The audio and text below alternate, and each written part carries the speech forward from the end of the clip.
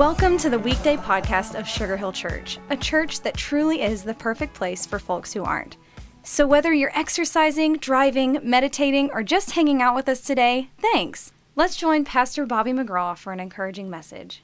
Well, hey there, and welcome to another edition of the Weekday podcast. I'm so glad you're here today. As we dive into the podcast today, we're thinking about the power of humility. The power of humility.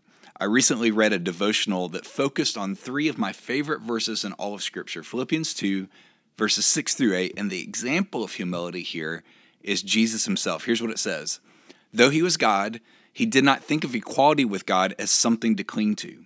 Instead, he gave up his divine privileges. He took the humble position of a slave. He was born as a human being, and when he appeared in human form, he humbled himself in obedience to God, and he died a criminal's death on a cross. I think if we'd all admit it, we want to live a life of alignment. We want to get along with other people. We want to experience incredible peace, and all of those things actually come from a place of humility. And Jesus himself is the greatest example of that, of a humble and happy person that is full of humility. And so what does it look like for us to adopt the attitude of Jesus? Well, this devotional gave some great tips. Number one, don't demand what you think you deserve. Don't demand what you think you deserve. In verse 6, it says, he did not think of equality with God as something to cling to. This is counterculture to the day that Jesus was in. Most people were trying to cling to power. Most people were trying to cling to their rights. Most people were trying to demand those things, and yet Jesus himself let go of those things. He held on to them loosely. He did not cling onto it.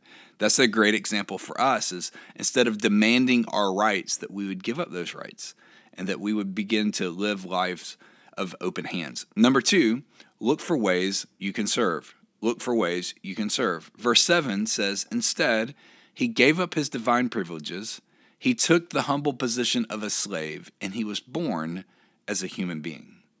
Well, one of the greatest things that we can learn from Jesus is what it looks like to serve other people. We're never more like Jesus than when we put other people first and when we begin to serve them.